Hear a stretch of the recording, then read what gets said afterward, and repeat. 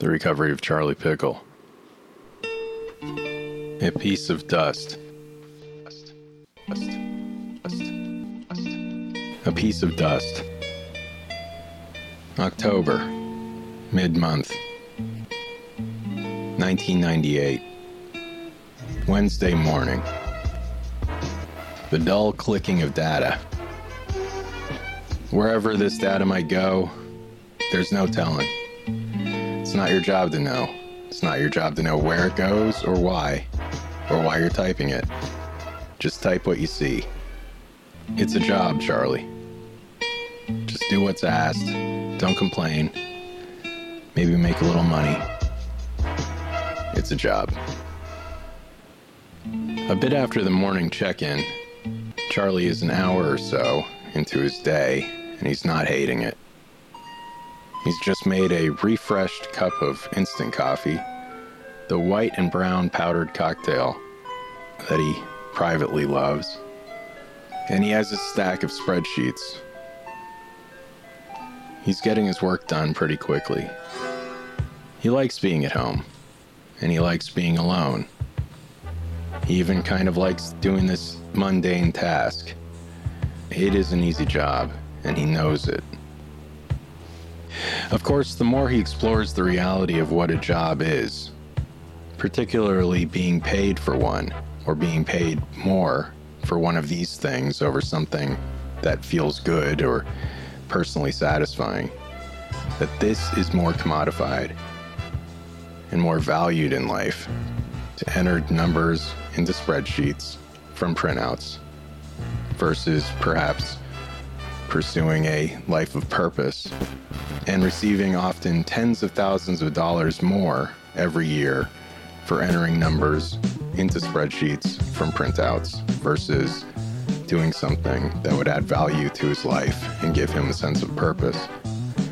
The more the idea of jobs and money and being paid for something over doing something else seems more unreal, and that such mundane tasks are connected to survival. That this world requires adopting mundane tasks in exchange for huge sums of money to survive. That attempting to find happiness through your own goals and your own desires will never create these tens of thousands of dollars that seem to materialize almost instantly when you accept taking the job that includes entering spreadsheet information from printouts onto the screen. Take Charlie's job. It's October 1998, and he's paid $27,000 annually, which is a decent salary.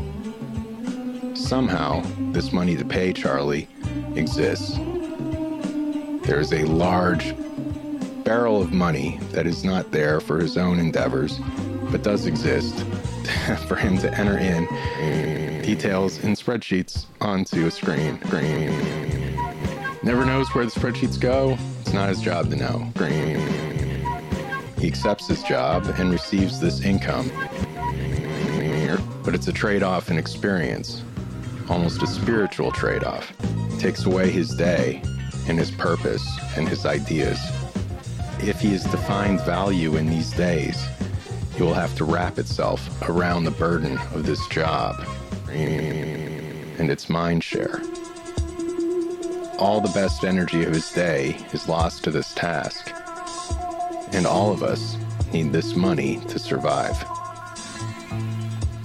The explanation for how salaries exist,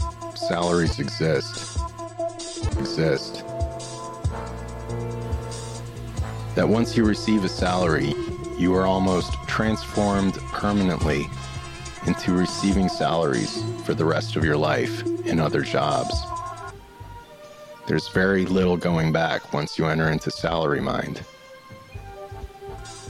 And that any one building with an average salary of, say, $50,000 for an employee, or in Charlie's example, let's say $25,000 for an employee, means that a room of 40 of them, a very common occurrence of 40 employees on one floor, represent $1 million in collective money being spent to keep just 40 people alive. And to do what? And really, from whom? If you compare that to making the same amount of money on your own doing something you love, or more realistically, barely making $100 on something you do for yourself, is baffling. It doesn't exist in most instances.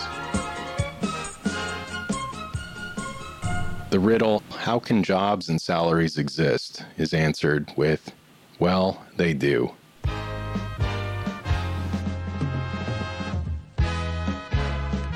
It's not something Charlie would like to do for the rest of his life. Of course, this job has to be temporary.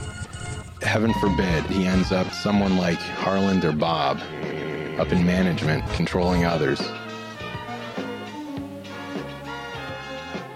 But today, just putting the spreadsheet info in, with a cup of instant coffee and some privacy, it's a good enough gig.